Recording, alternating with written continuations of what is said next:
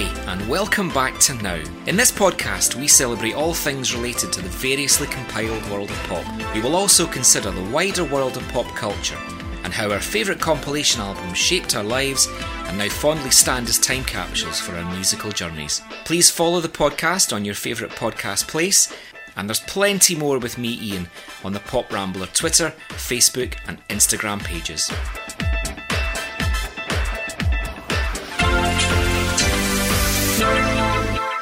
For this episode, we welcome Justin Quirk. Justin is a writer and editor based in London. He's written extensively for the likes of The Guardian, The Times, Sunday Times, Mr. Porter, and he's spoken about everything from art and culture to menswear and politics. His first book, Nothing But a Good Time, The Spectacular Rise and Fall of Glam Metal, was published in 2020 and was chosen as one of the Times and Word Magazine's top 10 music books of the year, with David Hepworth calling it a very clever book about some very dumb music. Justin, welcome back to Now. Thank you very much for having me, Ian. First of all, congratulations on the book. For those needing an introduction, what is glam metal and how did it spectacularly rise and fall? It was a relatively easy subject to write about in the sense that it's one of those genres that comes and goes very abruptly. I really bookended it from 1983 to 1991. It starts probably second Motley Crue album and it goes out in 1991 with the second Guns N' Roses album and the arrival of grunge. Now, really, if you just picture in your head, it's all the archetypal big hair, pyrotechnics, men who look like Cher, women who look like David Lee Roth in the 80s in LA. Main exponents, you're talking sort of like Bon Jovi, Motley Crue, Poison. I loved this music at the time. You know, it was a huge commercial crossover genre. And yet it's left almost no mark or imprint on modern pop music. You never hear anybody say, do you know what, I was massively into the Scorpions or I was massively into Skid Row. And you think, well, somebody was. I find as I get older, often what interests me more about music and fashion and art and culture generally is not so much what happened, but it's more like, why did it happen? You know, everything happens in the time and the place it does for a reason. You know, I'm sort of a child of the 80s. You know, I was born in 1976. You know, that was the decade that I came through. And the further it recedes into history, the stranger it looks. And we're kind of at the point now, and I've been going through that thing for a few years, where you start to see your childhood recontextualized as history. And what I started to realize quite quickly was whether people like this music or not, you cannot tell the story of that time without talking about this music. I find that period so fascinating, and I think it shaped so much of who we are and where we are now. I will put my hands up and say it wouldn't have been my first choice of music. However, the book is a fascinating kind of almost cross-pollination of how glam metal took its influences, because glam really didn't hit the USA, and you mentioned that in the book. However, it's obviously very obvious that a lot of the later metal and rock stars were influenced by glam without it being a big thing. And the kind of links that you make in the book as well between how glam metal took a lot of the model from disco, I think is really, really interesting as well. This was something that sort of occurred to me as I was writing the book. This wasn't like a sort of great worked out thesis and the first is that structurally, a lot of the best glam metal is basically disco without the syncopation. Now imagine living on a prayer in a slightly different rhythmic configuration with Teddy Pendergrass singing it. And it makes sense. Yeah. Basically, it used a lot of the same tricks and tactics. So it tended to use things like the big minor key verses that resolve into these huge sort of four to the floor major choruses. There's very good reason for it. You know, when you look at, say, who the key songwriter for hire in glam metal was, is Desmond Child, who came squarely out of the disco era. He writes, I Was Made for Loving You for Kiss, which is probably like the archetypal disco metal crossover. The other way that I think there's a very interesting kind of analogue between metal and disco is in terms of where metal sits critically. The standard reading of disco nowadays is that it's a very, very serious cultural form. it's not just music. It tells you something very, very profound about the time and the place in which it emerges. You would struggle to talk about the experience of like Black Americans, gay Americans, Latino Americans, the way that different scenes were evolving, like racially and sexually, in like the West Coast, Chicago. And you can tell all of that through disco. Now, 15 years ago, that wasn't the case. 15 years ago, disco was idiots going to car wash in afro wigs. Okay, this was popular. This was mainstream. It's thought of as being naff, but it tells you everything about a time and a place and a people, whether or not you like the music. That was really what I wanted to do for metal with this book. And I think, in the same way that it was with disco, when you trim away the stuff that's like the naff fringes, there is a body of work at the heart of glam metal that you just cannot argue with.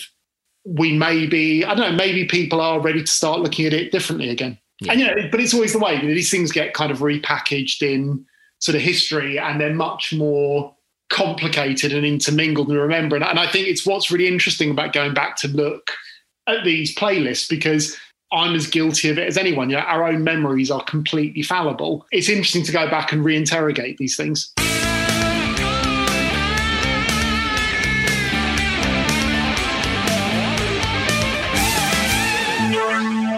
I was incredibly lucky. I mean, I grew up in a house that was just fire hosed with culture generally and music specifically. So I grew up in southwest London. Both my parents sort of were incredibly cultured in a way that was fairly self-educated. So they'd sort of immersed themselves in this stuff. And they didn't have that thing that I think people who've been very formally educated about culture often have, this sort of hierarchy of like, well, this is the canon and this stuff's a bit low culture and ghastly. And they didn't really have any of that. In many ways, my mum had a far, far more interesting musical adolescence than I did, because she was climbing out of the bedroom window and sort of sneaking down to Eel Island and bunking over on the ferry to the White Hart, the White Cross Hotel. But she saw kind of everyone there. So Stones very early on, Long John Baldry, Steam Packets, Kinks. The Kinks were big favourites. The Yardbirds, the Blues Breakers. My dad grew up in Liverpool.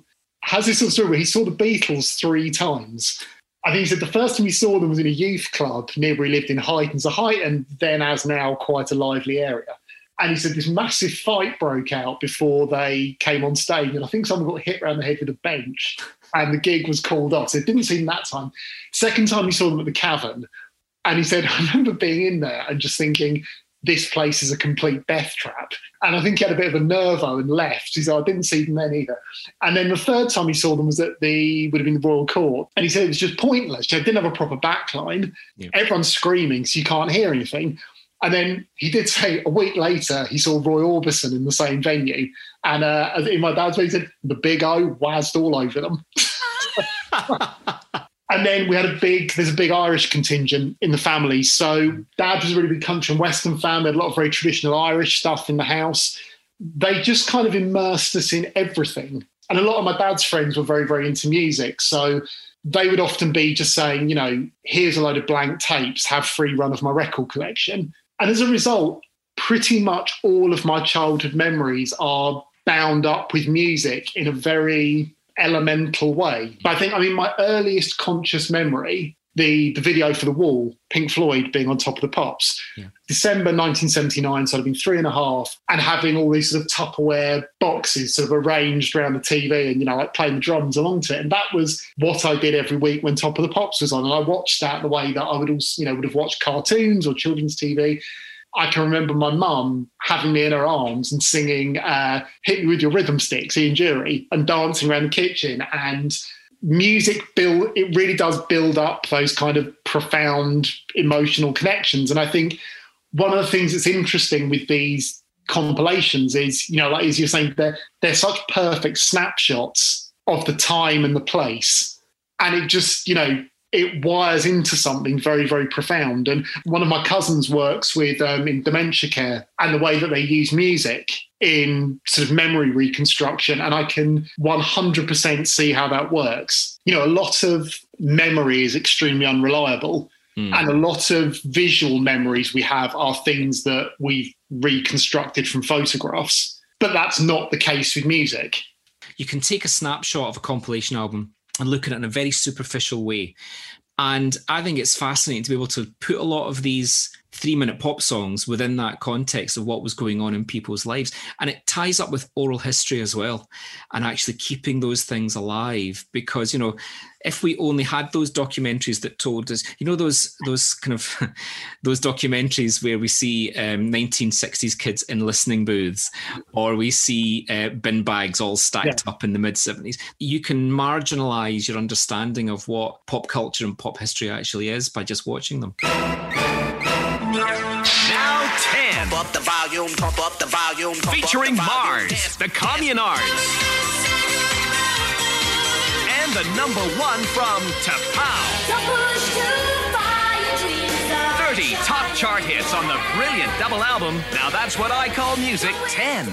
Let's go back to the autumn of 1987 and the release of Now 10.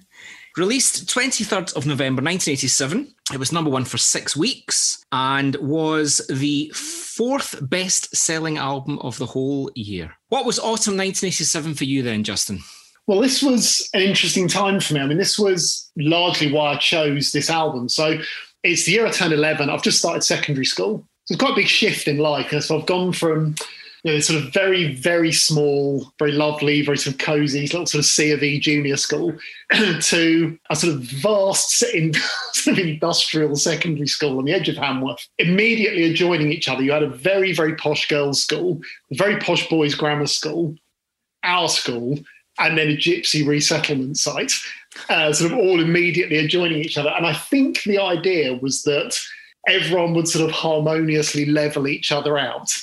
You can probably guess, roughly how well that worked out. So, it was quite a sort of big step change, and I think you sort of remember those times in your life, you go from sort of little school to big school.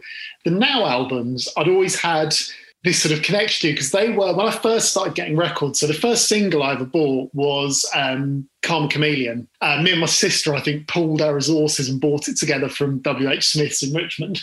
But the first LPs I got, so I mentioned we always had there's a lot of adults around in the house. And my mum's brother, for Christmas, bought me the first 3 Now albums. You've mentioned this before on the podcast. They were quite a high quality product. In terms of, these sort of like quite heavy sort of gloss sleeves. They were nicely designed. And I think this is one of the first things that you notice about this that tells you all is not well in the world of Now, is that the sleeve, bit of a letdown, I'm saying. Yeah. It's a bit of a non-event. You've had, the glory. I mean, my glory years are the pig in sunglasses, obviously. The pig is nowhere to be seen. To me, I always think of it as like a kind of motel or something. Yeah.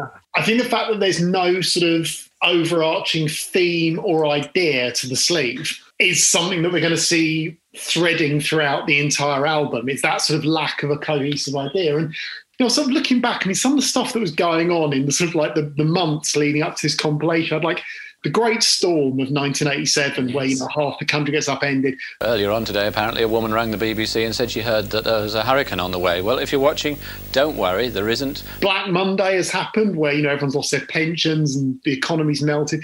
The AIDS crisis is still in sort of absolutely full gear at this point. I think 87 is the year when they have the public information campaign really ramps up. I think First Aids and those sort of broadcasts are on. But the King's Cross fire.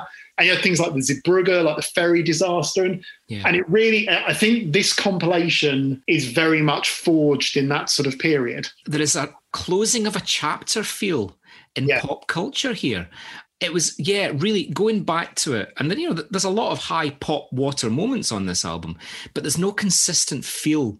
No. Is it too poncy to quote Gramsci in a review of Now That's What I Call Music? Probably not. No. In the sense that it's Gramsci's line of the old ways are dying, but the new cannot yet be born. This feels like pop music is in a holding pattern. There are very tentative shoots of what is going to define the rest of kind of the long 80s, but it's not really there yet. What this does give you a sense of is just what a kind of electrical surge house music is going to be when it arrives, because it arrives almost fully formed. There's so little sign of it here. gives you retrospectively some sense of how alien and violent that arrival was.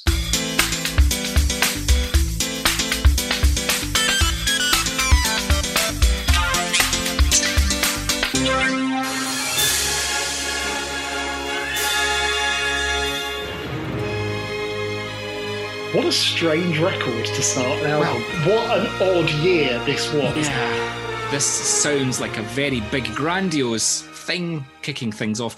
You've got some difficulty following a track like this. I mean, the backstory to this is interesting. But I remember Barcelona as being a much later record than it is, because I associated it with the Barcelona Olympics in 1992.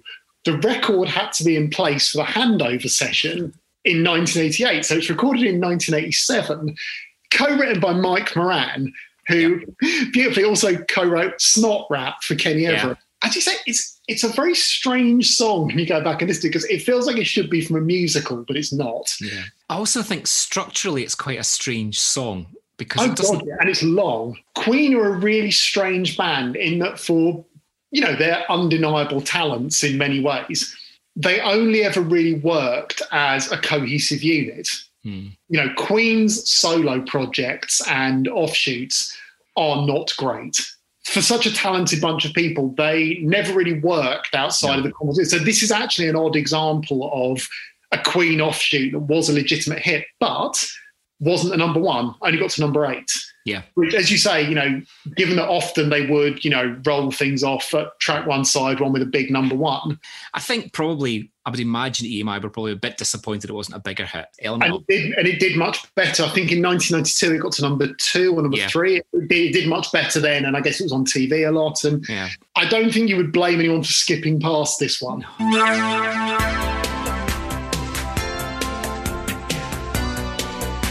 I mean, this is quite the palate cleanser. I mean, what a song. They're still in the absolute imperial phase at this point. Linking back to what we were just saying then about what was going on in the country at the time, it's got an incredibly melancholy quality to it. Oh, yeah. A really beautiful piece of music. And I think it's the first Pet Shop Boys song that I remember hearing at the time and thinking there's something else going on under the surface here. And, you look back and, Derek Jarman was making the videos. And you think, I mean, they really were smuggling some stuff into the mainstream there, weren't they?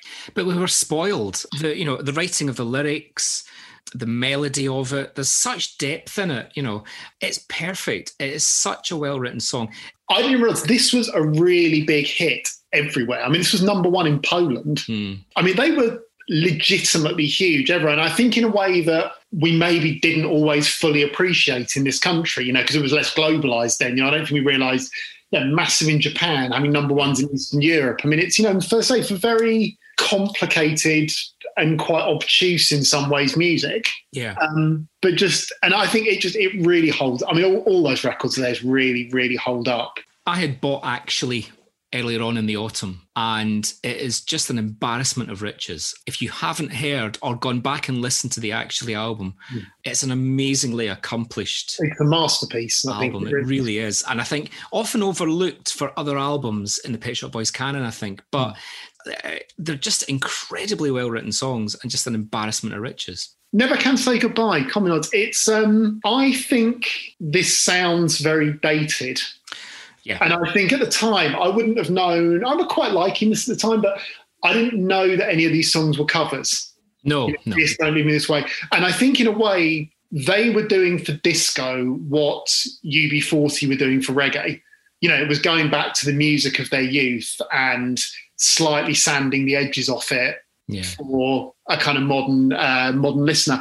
I think the problem is once you've heard the Jacksons, or particularly the Gloria Gaynor version, it's quite difficult to then go back and listen to these ones. And I think that's true of all the covers that Jimmy Somerville, whether it's, Hurts So Good or, this. I think once you know the originals, these ones, and again, it's interesting in terms of the production where we're saying those Pet Shop Boys don't sound dated in a way that I think these Communards records sound very thin. Yeah, there's just that slight feel. Having said that, number 4...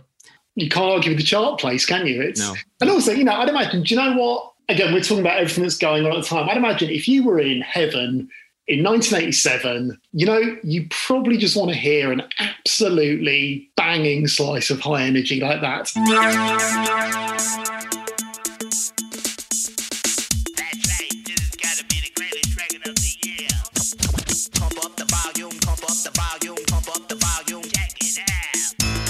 Track 4. No one expects the Spanish Inquisition from 4 AD. They really don't.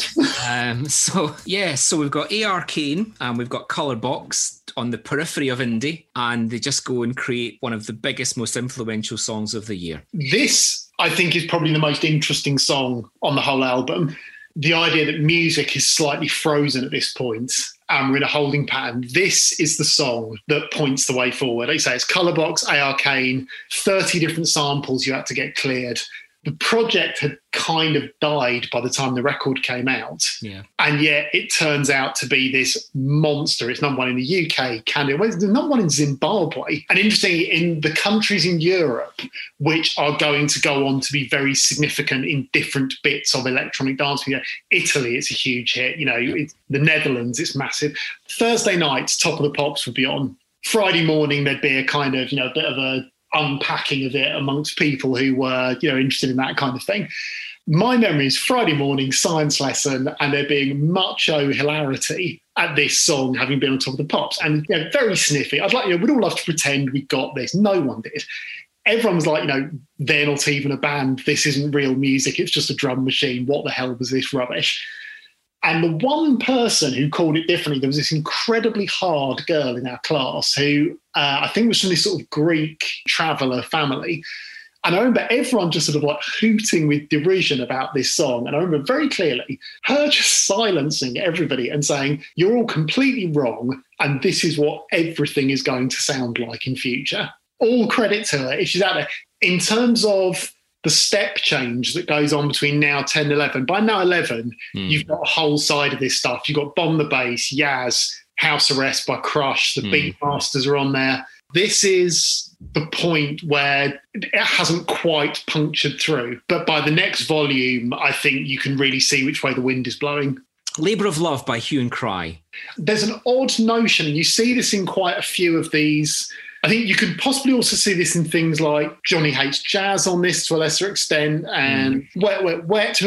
There's this sort of odd idea of authenticity in sort of quote marks that runs through some of the music on here, that, authentic is overwrought vocal performances and real instruments and very, very obvious kind of musical reference points. And I found myself sort of listening back to this and thinking, is that sort of like honky soul music?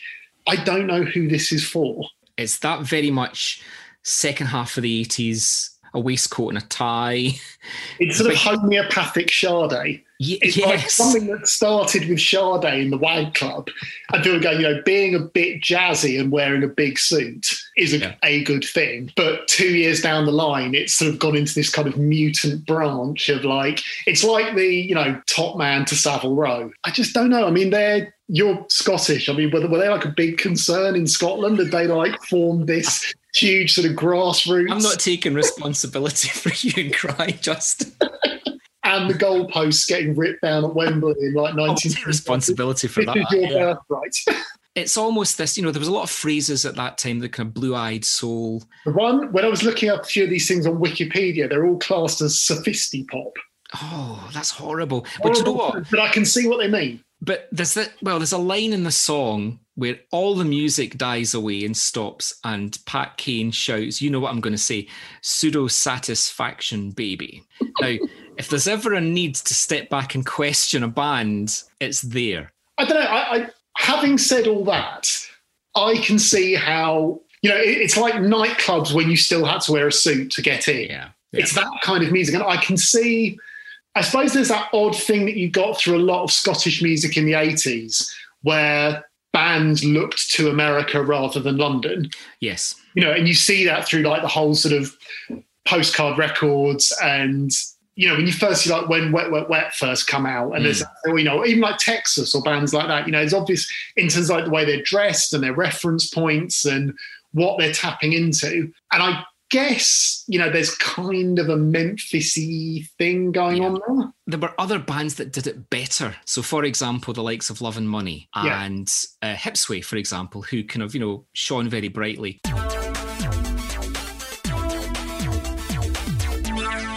The Real Thing by Jelly Bean, featuring Stephen Dante. I mean, this is right up my street, and I absolutely love 80s soul. And Jelly Bean is he was a really, really significant DJ in the development of club music through New York in the 80s.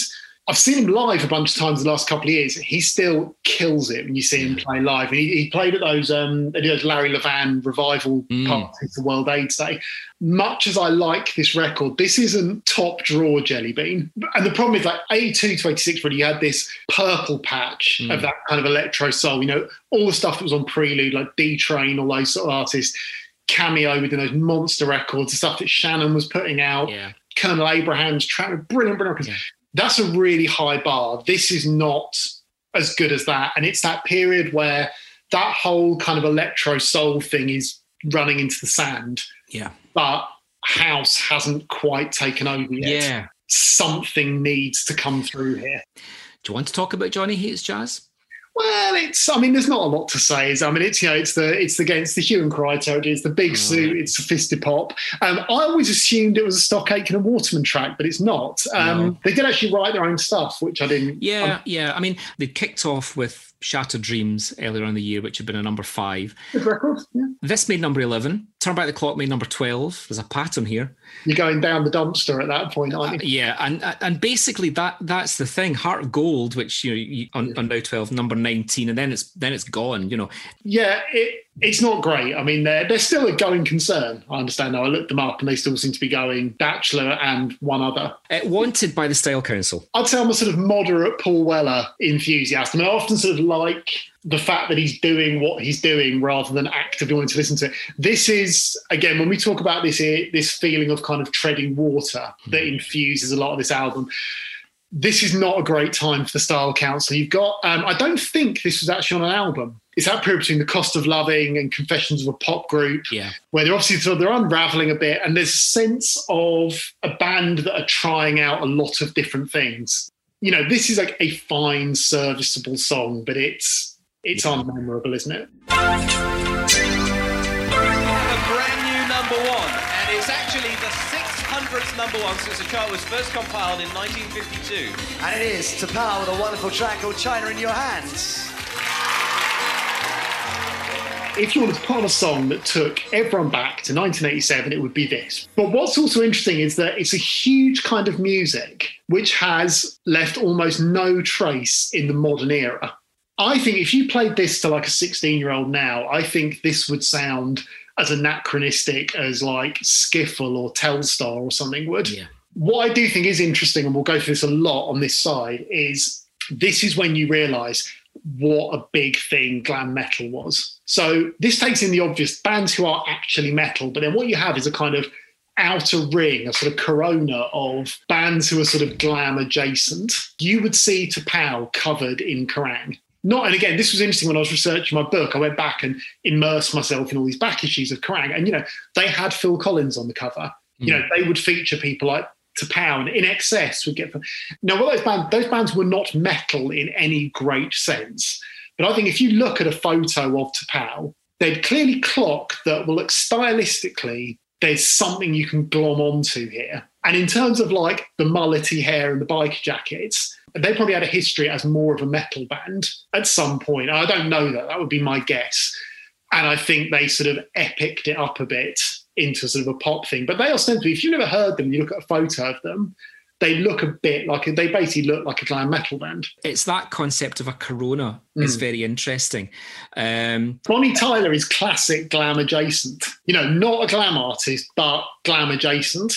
And it was a much broader church than people remember it being. The Cult was certainly, glam. They very sensibly kind of switched their look and their sound when they kind of relocated to America. We went round about like Electric, certainly Sonic Temple.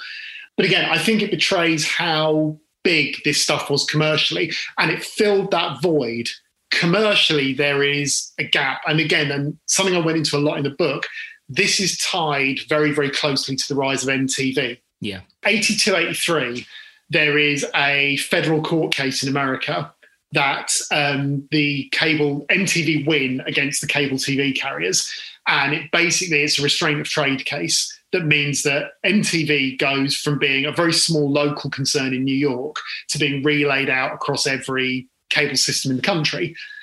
And that completely transforms music in that it gives music a much more of a visual dimension.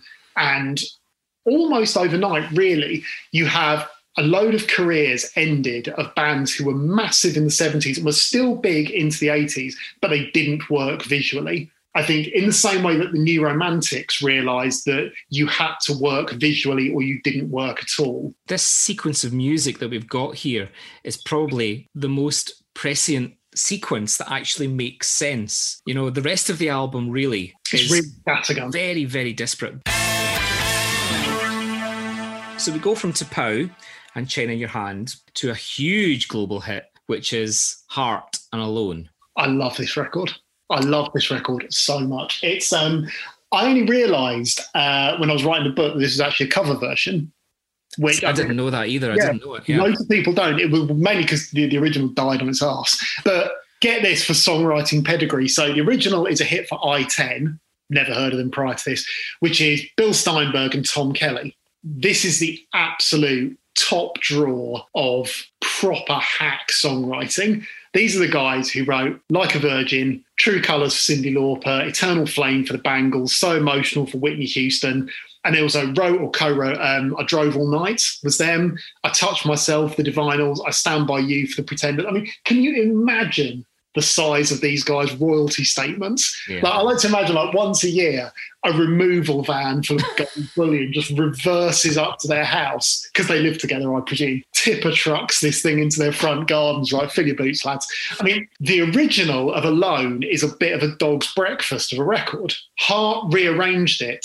It really feels like a different production when you go to it. And Heart they're an interesting example of what was going on in that the whole glam revival, the whole glam metal scene was essentially made up of twin tracks, in that you had the new bands like Motley Crue, Dokken, like all these sort of bands who were coming through. But then what you also had was a load of bands from the 70s who had inspired them, who saw which way the trends were going and realised that if they kind of rebooted themselves, they could essentially have some of this scene and be much bigger than they ever were first time round. So these 70s bands, they really were kind of on their uppers in a lot of cases. I mean, Aerosmith were dead in the water. I mean, and Heart, I say, if you go back, Heart in the 70s are a really, really top draw folk rock band. And they're built around this twin sister duo who've been playing music together since they were kids. Ann Wilson, the singer, Nancy Wilson, the guitarist, phenomenal guitarist. And they have that sort of intuitive power that you get when you get siblings playing together. They don't sound like anyone else. They're just brilliant. I mean, there's a load of old clips of them playing live on like Saturday Night Special and stuff, and they slam as a band. I mean, they really are great. I know like Alexis Petridis' one where you spoke to him, he talked about, you know, bands making pragmatic decisions when they get to a certain point and going, do we do this or do we accept that we need to take a step back? And Heart do this in about 1985. They have a little run of albums at Brigade, Bad Animals, and Heart. I think the other way around, I should say. But they do it by getting really top draw songwriters. So Bernie Taupin comes in. Yeah. Holly Knight comes in, who wrote Love is a Battlefield, Simply the Best, Better Be Good to Me for Tina Turner. Jim Vallance, who's Bryan Adams' main sidekick.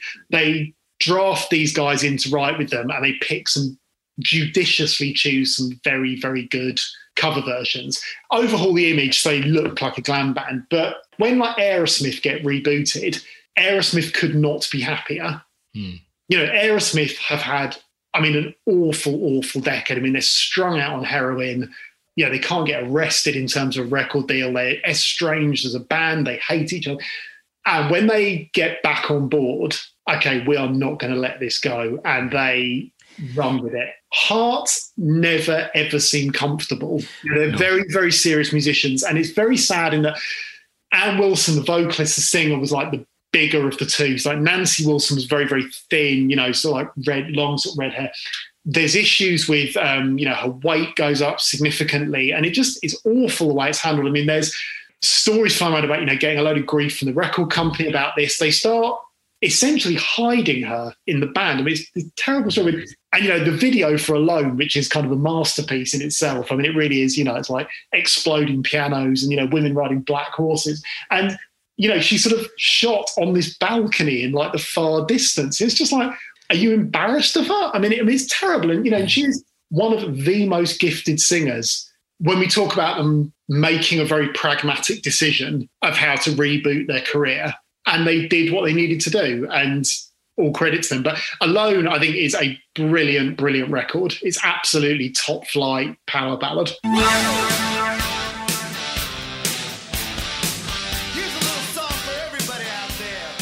There's two tracks I'd like to take together on this side as well. Kiss, Crazy Crazy Nights, and Whitesnake, Here I Go Again. Whitesnake, to some degree, had to do the same thing as Heart. And they were big, they were big enough that they could headline Monsters of Rock in this country, but they had a slightly stodgy quality. And around that period, David Coverdale effectively bins off most of the rest of the band, relocates to America. He has this interesting change in his speaking voice. When you see interviews with him before and after, I say in the book, 1984, 85, he sounds like a bloke from Redcar in Yorkshire. By 1987, he sounds like Roger Moore's kind of like, long lost half-brother.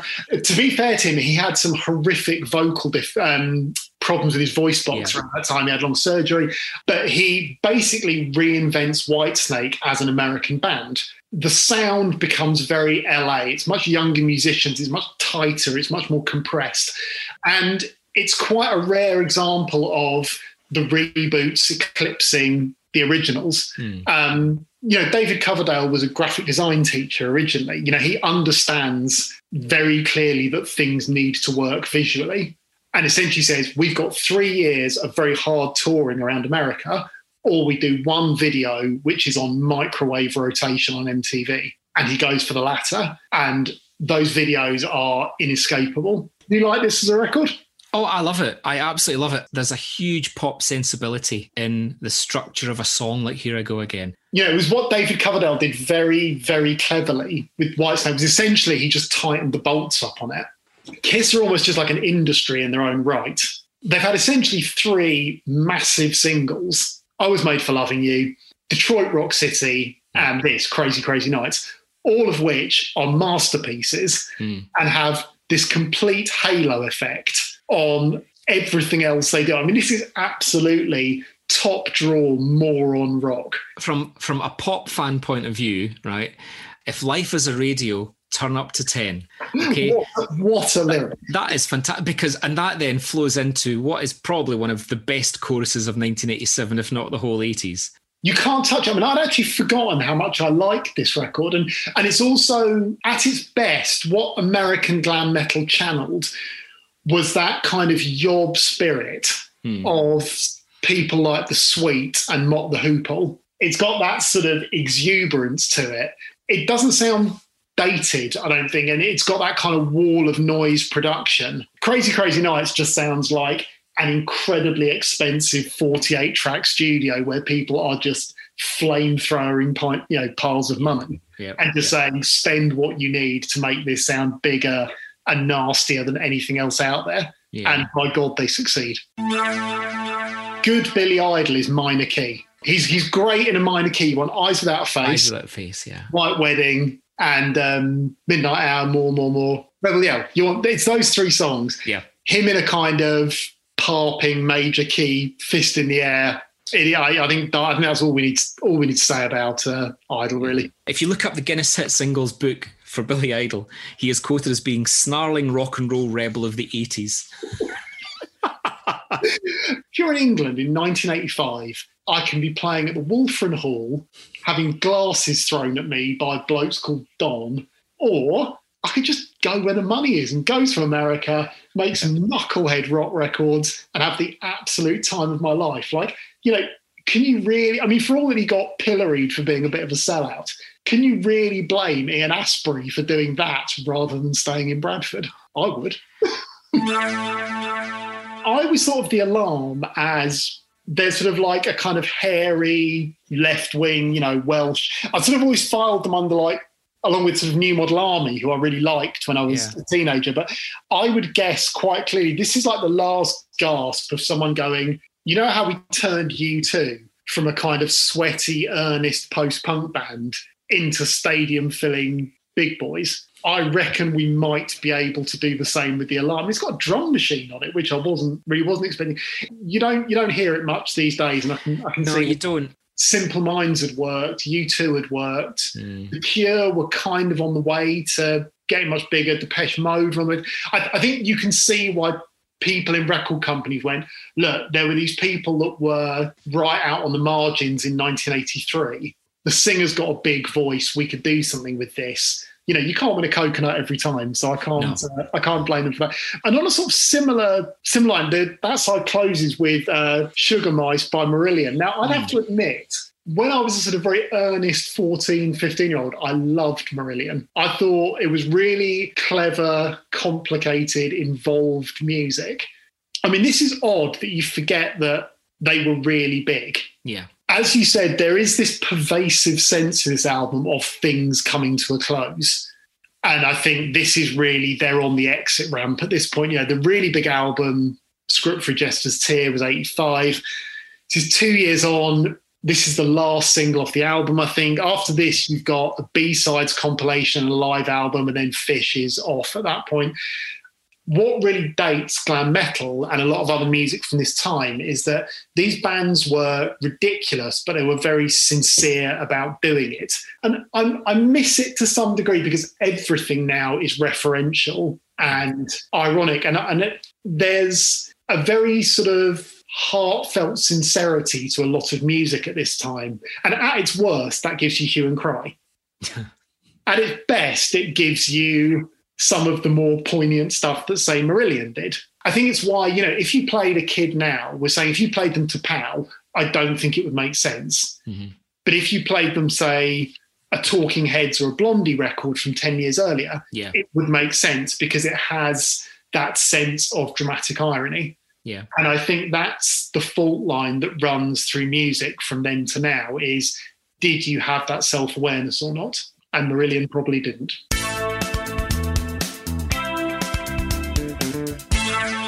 So Record 2 Side 1 kicks off with, and we've given them a bit of a mention already, Sweet Little Mystery by Wet, Wet, Wet. Yeah, this is, I'd give them the same thing of Billy Idol in terms of, I think they work in a minor key. I always quite like Wishing I Was Lucky. I always like that thing I said, when you've got those Scottish guys tapping into that sort of American thing, they're quite a good look on that for, when they very first came out, the old Levi's denims and stuff. It's gone a bit too far at this point. As we were saying, that kind of synthetic 1987 sound. So we go from Wet, Wet, Wet to Curiosity Killed the Cat and Misfit. Well, this is another one that was, I kept seeing labelled as Sophistipop. And again, it's that sort of tail end of what had probably been coming out of the WAG Club in about 1985, being quite clued into sort of jazz music and big hats. And by 1987, it's this. I mean, it's not as trying to listen to as stuff like the Hue and Cry and the Wet, Wet. So it's Stuart Levine. And he's got an interesting track record. He was doing interesting stuff with pushing soul music forwards into the 80s. He did Love Wars for Womack and Womack, which is a fantastic record. Yeah. Really that beautiful kind of warm, synthy sort of production. Did the big Simply Red albums. I don't think it works as well here just because the song isn't as good. There's that weird thing where Andy Warhol directs the video. Yeah. So the story goes that they were in a club in New York and Andy Warhol gravitated towards them. It's interesting though, because you watch the video for it and Andy Warhol's in there. Yeah. It's an interesting wee time capsule of 1987 to think, wow, Andy Warhol, I think it was one of his last projects as well. It's very near the end of his life. I mean, it's odd in that you go, a year earlier he was working with Jean-Michel Basquiat and Keith Haring and people. I suppose the best thing you could say about Curiosity Killed the Cat is they had a very brief moment in the sun. Yeah. And they grabbed it with both hands. Next to that is another cover version, big film tie-in, Los Lobos and La Bamba. I mean, this is, again, when we talk about the sense of things drawing to an end, I think this is probably the fag end of that kind of 50s Americana revival that's been very strong through about 86, 87. That look was great. I can't see obviously why it came back at that point. Do you remember about a year before Punk breaks, they have that huge rock and roll revival show at Wembley Stadium? They bring over Jerry Lee Lewis and I think B.B. King, and, they sell out Wembley Stadium. It's a massive deal. And all these and in the footage in the background, you see Malcolm McLaren, and I think Westwood is with him, and they have the Let It Rock stall. I interviewed Don Letts recently for Mr. Porter around the release of his autobiography. And we were looking at this old photo of him when he was working in Acme around the same time in the 70s. And I was saying to him, where did that come from? And he just said, well, we wanted things to look futuristic. And that was so clean and so streamlined. So he kind of tapped back into it. And I don't know if it's just one of those things that was kind of stitched into the British pop cultural sensibility that whenever things are in a bit of a holding pattern, it kind of emerges again. And you saw it to a lesser extent about 7 or 8 years ago when that, matey from the Arctic Monkeys and Jake Bugg and all those people were suddenly dressing like Gene Vincent. Yeah. That escapism back to that early rock and roll days, the early 60s, a slightly romanticised version of it. Yeah. But I think people bought into that. I'm sure they did. I think you're really right. That's a huge part of it. And there's also, that whole Hard Times look the Face, wrote about. And it was quite an accessible look as well at the time. This is almost the kind of end of that 501 type culture. Again, we talk again about Now 10 being an end of something. This is almost the kind of end of that. I don't think there's many more of those type of 501 adverts. No, I mean, they're really great looks. I'm a real sucker for that period. It really does look good. Track 4 is the Fat Boys and the Beach Boys. I feel a little sad listening to this. Obviously, at the time, the Fat Boys were essentially a novelty act. Yeah. With hindsight and knowing more about this kind of stuff, they were quite a significant band. They were big. I mean, they were in movies, they're in Crush Groove, all these sort of films. I think they got kind of trammeled down this path and they were essentially retooled as a novelty act. They were previously called the Disco 3, which is a much, much better name. Disco 3 is a great name for a hip-hop band. Yeah. And this story is about, on the European tour. And the manager is basically force-feeding them, you've got to get fatter because that's now your look. I think they are the last stage of people thinking that hip-hop was going to be like a fad. Within the year of this, you start seeing stuff like the really expansive, obviously the Beastie Boys go massive, but more creatively, interestingly, De La Soul, Tribe Called Quest, all the stuff that starts crossing over properly, there's something going on here and we need to build on it. Next to the Fat Boys and the Beach Boys, we've got, I think, the only Stock Aitken and Waterman track of the album, which is Love in the First Degree by Bananarama. Here we see Bananarama, I suppose, beginning to hit the ground running again. This is the end of the sort of Siobhan Fahey era, isn't it? I think, is this the last single with her? I think this is the last single with Siobhan. It certainly was the last performance that they did at the Brits with her as well. I've got an enormous amount of fondness for Pete Waterman. I just think he's got such a brilliant story.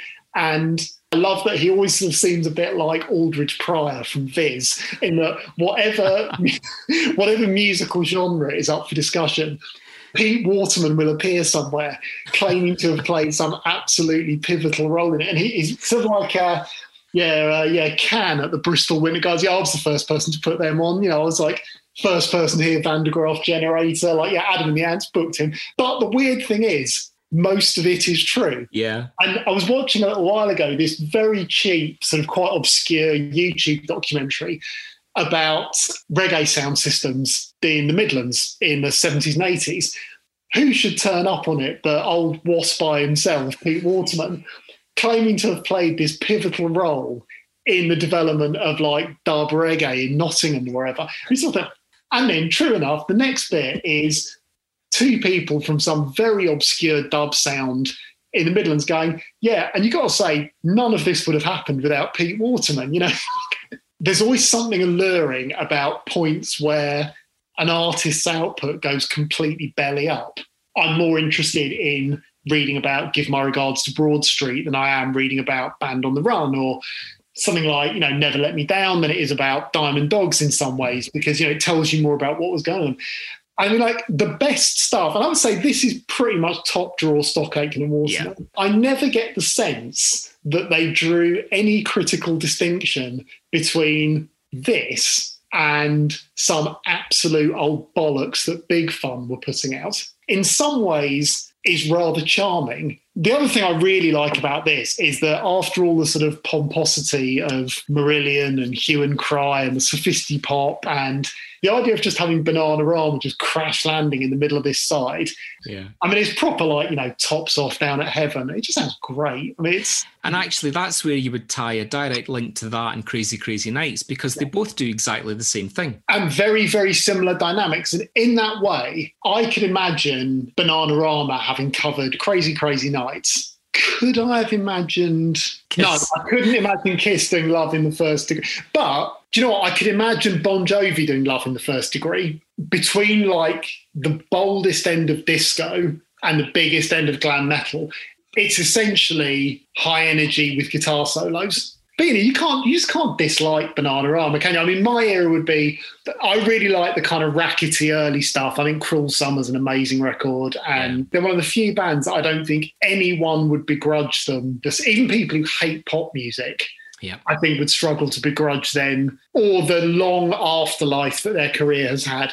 Yeah, they're a very likeable proposition. Cliff Richard, my pretty one. Cliff is almost beyond criticism. Him and his, extremely loyal fan base clearly care nothing for what smart artists like us think. It's a bit like Alan Tarney on co-writing here, who wrote the masterpiece We Don't Talk Anymore. Cliff knew that he needed to get back on track. Who do you call? You call Alan Tarney. Had Tarney been working with a-ha? Yeah. I think he'd done Sun Always Shines on TV. Do you want a great a-ha story? Yes, please. Where I grew up around like Teddington, Twickenham way, the video for The Sun Always Shines on TV is filmed in a derelict church in Teddington. Architecturally significant Gothic church, was in ruins when I was a kid. And they film it in there, and then it's left derelict again for a few years afterwards. And some rough kids from my school broke into the church one night, and they said they went in and all the mannequins from the video were still there. Just looming in the darkness, these sort of broken, headless mannequins all over St. Stephen's Church. And he said they absolutely bricked it, and they all screamed and ran out of there. Oh, fantastic. The happy ending to that was that church was eventually taken over as a community project, and it still runs now as a really wonderful art centre. Oh, excellent. So it did get a second life, but it's a very, very spooky building in its day. Now, next to that is Hey Matthew by Carl Fialka. I remember having this album as a kid, and I'd just been baffled by this song. I don't know who Carol Fialka was from. This was a number 9 hit. Yeah, in the run-up to Christmas, when you have to be shifting a significant number of records to get into the top 10, it's really odd. It sounds like a cross between something off Big Science by Laurie Anderson, Big Science or Oh Superman, crossed with You Will Always Find Me in the Kitchen at Parties by Jonah Louie. It's got like the same sort of like that sort of synth thing to it. The conceit for the song is Carol Fialka watching TV with his son Matthew and pointing out these terrible things. My immediate thought going back to it is if I was Mrs. Fialka, it doesn't speak highly to Mr. Fialka's parenting, I don't think. In my research, I actually wrote down all of the TV shows that he quotes on that. Well, but no, the thing is, all the TV shows he quotes sound really good because they're clearly what his kid would rather be watching. Oh, yeah. His kid would rather be watching The A-Team and Teen Wolf and Dallas and Dynasty rather than his, like, bore of a dad making him watch, like, something improving on Channel 4. And there was a lot of that in 1987. Next up, we have got Crockett's Theme from Jan Hammer finishing off side 3. I love this. That's great. I really, really love this as a record. And it just makes me, I can't even drive, and it makes me want to be driving along somewhere in a big convertible, driving along, shades on. I mean, this is real, like, cocaine psychosis music, isn't it? They used music really, really well throughout that show. And I think this occurs at the end of an episode where I think Don Johnson's character has just dobbed his on-off girlfriend into the police. She's getting led away on a police helicopter, and Crockett's Theme, fires up. Yeah, I think this is great. And it's still the production on it is superb. I heard Anthony Teasdale is a really good sort of Balearic and house DJ. I saw him about a year and a half ago playing at Spiritland in London, and he opened his set with Crockett's theme. And I've got to say, it sounded the absolute business. Oh, I bet. Right, let's move on to side 4. Nina Simone, My Baby Just Cares for Me. This was off the back of the Chanel No. 5 adverts. It's a great record. You can't really argue with it. It kind of set in my mind what and who I thought Nina Simone was. Jazz standards, nice piano work. Nina Simone is this absolute just force of nature. It's sort of odd that I think this sort of reframed her in the public mind as being, it was a certain kind of historical black music that was rebooted at this point. It was the visualization here because there was an animated video that went along with it. With the cat. Yeah, which again, it just helps to kind of almost rebrand the Nina Simone story. And certainly to me, I wasn't aware of Nina Simone at 14.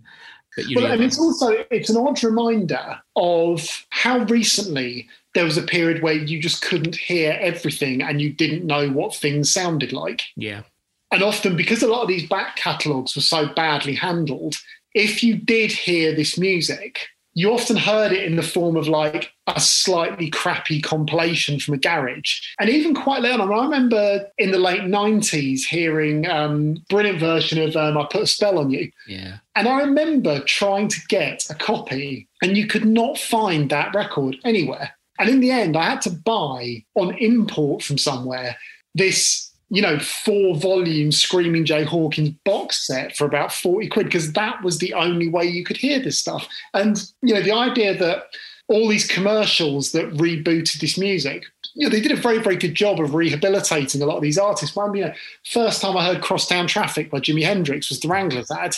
Yeah. First time I heard Marvin Gaye. First time I heard this. First time I heard Reet Petite, I think would have probably been through an advert. You forget that now, that those things are just part of your consciousness. Yeah. Next up, we've got Erasure doing The Circus. They're a really interesting band in that I slightly feel like, for whatever reason, people constantly forget them. And I think that it's happened a few times in that I think, remember when that they did that compilation in the mid-90s called Pop 20? Yeah. 20 singles off the bat. I mean, they nailed it. I mean, their output was phenomenal. And then they seemed to kind of drift away a bit after that. I mean, that compilation was big. I mean, that sold a lot of copies. I don't ever really feel like they get their due. There's only a small handful of Erasure songs that you hear now. Yeah, it's sometimes in A Little Respect, and occasionally the ABBA covers, and that's about it. Aesthetically and culturally, they were a very bold band in a lot of ways. In a way that, again, I think seems kind of rote now, but I don't think was a done deal at the time. They were proper pop stars. They were on Saturday morning TV. There were spoof sketches about them, Trevor and Simon doing them. Now, The Circus, I don't think is quite up there. No. B-list Erasure is still pretty good by anyone else's standards. Yeah. The Housemartins track surprised me because I never think of the Housemartins as being like a 1987 band. I think of them as 1985. 87 seems too late for them. They seem like a band out of time. It actually sounds almost like The Beautiful South. It's beginning to sound more. You've got Dave Hemingway and Paul Heaton doing the kind of vocal together. Yeah, very. I mean, you're right. It sounds much, much more like it's got that sort of ponderous quality that a lot of Beautiful South have. I went to university in Hull, and I mean, they're a big, big back presence still in Hull. Like they stayed living in the city. To their enormous credit, as a band, they ploughed a lot of money back into the centre of Hull, to like social enterprises and things. But it was almost like there was a local bylaw where you couldn't be in a pub for more than 15 minutes without hearing a Beautiful South song or a Housemartins song more often on the jukebox. Listening to this again, I was thinking, like, I don't know who listens to this stuff. It's a very good white soul voice. Structurally, they're really well put together. They're very clever lyrics. Like, I don't know, because it's not driving music. It's not club music. They clearly really connected with maybe a lot of people who didn't buy music in many other ways. Yeah. But I think with this, you've really got a feeling of And again, I mean, this may link as well. I mean, I'm getting really into big overarching theme here. We've had an election in 1987 for left-leaning socialist pop stars who'd gone all out on the red wedge thing. I can see why there was probably like a pervasive air of disillusion. Yeah. And that sense of melancholy, I think, pushes over into the next song, It's Over, Level 42. And I've got I'm a big defender of Level 42. Like, I love that whole jazz funk thing they came out of. I think they reinvented themselves into a proper pop group. Things are coming to an end. This is the penultimate single from Running in the Family album, which is massive. This has got divorce energy and it's all over it. This is 6 minutes of a man burning photo albums in a little chef lay-by.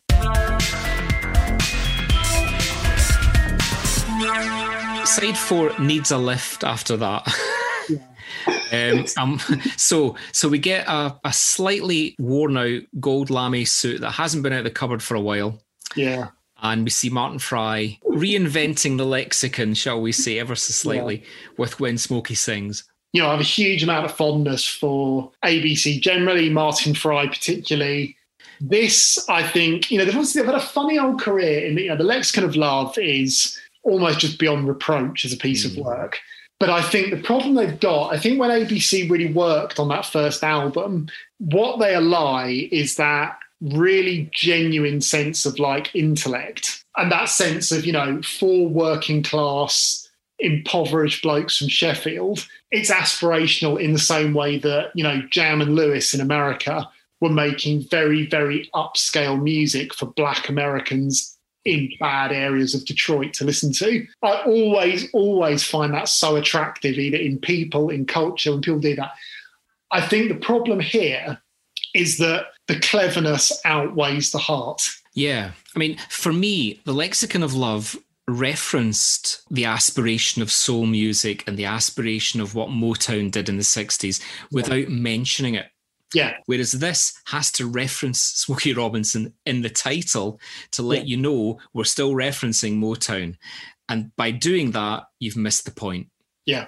So much of what's glorious in the 80s is that sense of people reaching for things above their station. And I think you see that whether that's like, you know, what Lee McQueen was doing in fashion, you know, someone who looks like this Barrow boy from South London saying, you know, I will do tailoring that is so good, Prince Charles wants my suits. Someone like Mark Armand is doing, going, you know, I'm this like weird performance artist from Leeds, but I will capture the same sort of glory that Northern Soul Records did. I mean, actually, Tainted Love is another really good example of that, of someone dragging that spirit and drama and aspiration of soul into the 80s and doing something new with it.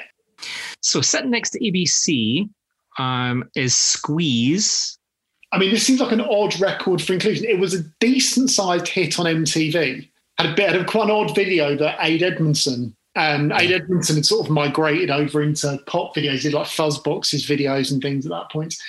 I think it did pretty well on MTV off the back of that video.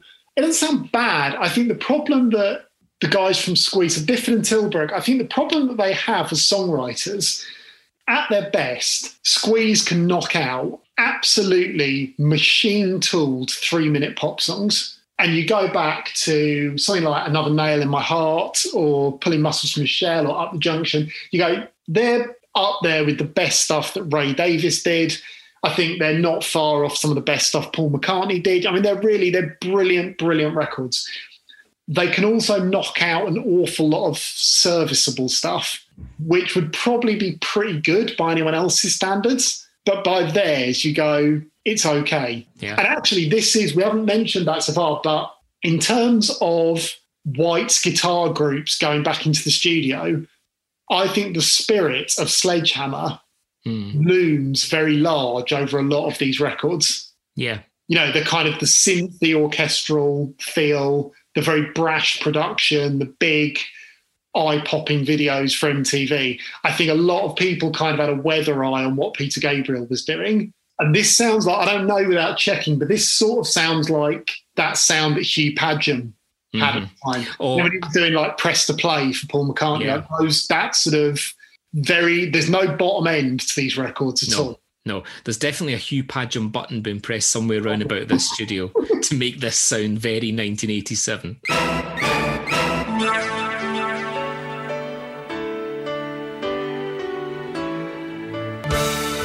So we've got to the end of side 4, just a small number at the end to finish things off. It goes out on a biggie. This is an odd record. I was a really big Pogues fan. Got a big Irish contingent. You know, like when you do car journeys as a kid, and we always did a lot of long car journeys. Because my dad's family were in Liverpool, my mum's family were in Devon.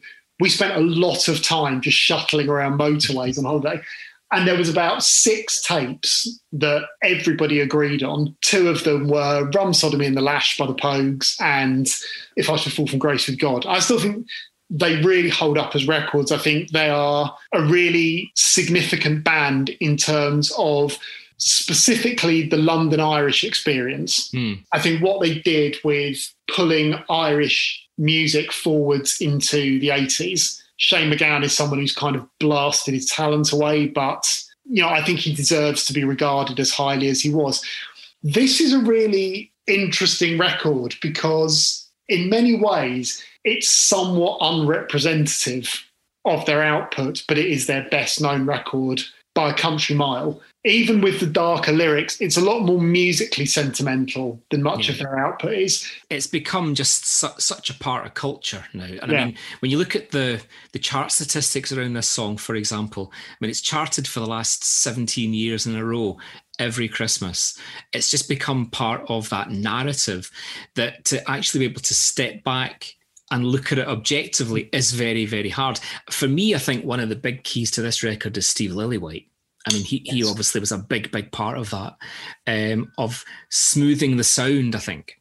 Well, there's 2. I mean, you're right. Steve Lillywhite is a huge element, but because the genesis of this song is interesting in that when you read or listen to stuff about the Pogues, they were phenomenally gifted musicians and they could work very fast and they could pick things up very quickly. So, you know, they essentially started off as a covers band. And then around the end of recording Red Roses for Me, their first album, Shane MacGowan sort of like sheepishly goes, I've been, you know, writing some of my own stuff. And they also look at them and go like, Jesus, like they come to the studio, I think, quite fully formed. This song isn't like that. This has a kind of elephantine gestation period.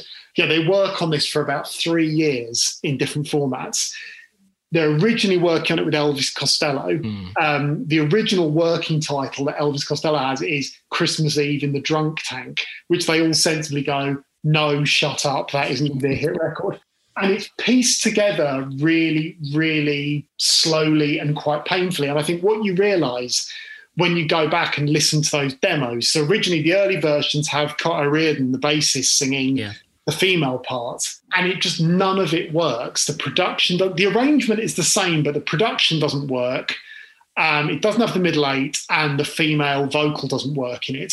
What pushes it all into place is Steve Lillywhite's arrangement, the big kind of waltz section in the middle that they put in the refrain, and then I think most of all, Kirsty MacColl's delivery. Yeah. That's what pulls it together as a song. And I think her performance, you don't realise until you hear it without her, you're like, oh yeah, it really, really is lacking. I had this conversation with a friend and said, can you actually imagine that song without Kirsty MacColl in it? No. And we both, without even hesitating, said no. She is just intertwined in the whole legacy of what that song is. Am I right in thinking that her vocal originally was a guide vocal? I don't know. It wouldn't surprise me. I've read something with Johnny Marr where he said that her 2 real gifts were for sequencing. And I know that I've read stuff where Steve Lillywhite said about, I think possibly might be in the Joshua Tree, saying about it was originally meant to run in a completely different sequence. And he'd taken the test pressing of it home. And Kirsty MacColl was like, well, it's in completely the wrong order. Yeah. Like, you need to start with this, move to this, move to this. And Johnny Marr said she was incredibly good at that, but he said she was an absolute demon for being able to harmonise. You know, stuff like her own stuff like They Don't Know, but then also what she brought into like Happy Mondays, Hallelujah. You have the vocal on that.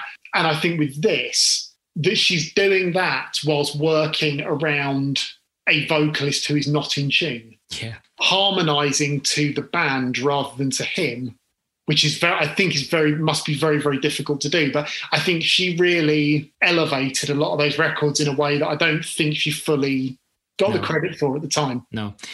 The Now team nearly hit proper gold with this because that single was released on the same day as this album was released. So this was absolutely brand new at the time of the Now 10 release.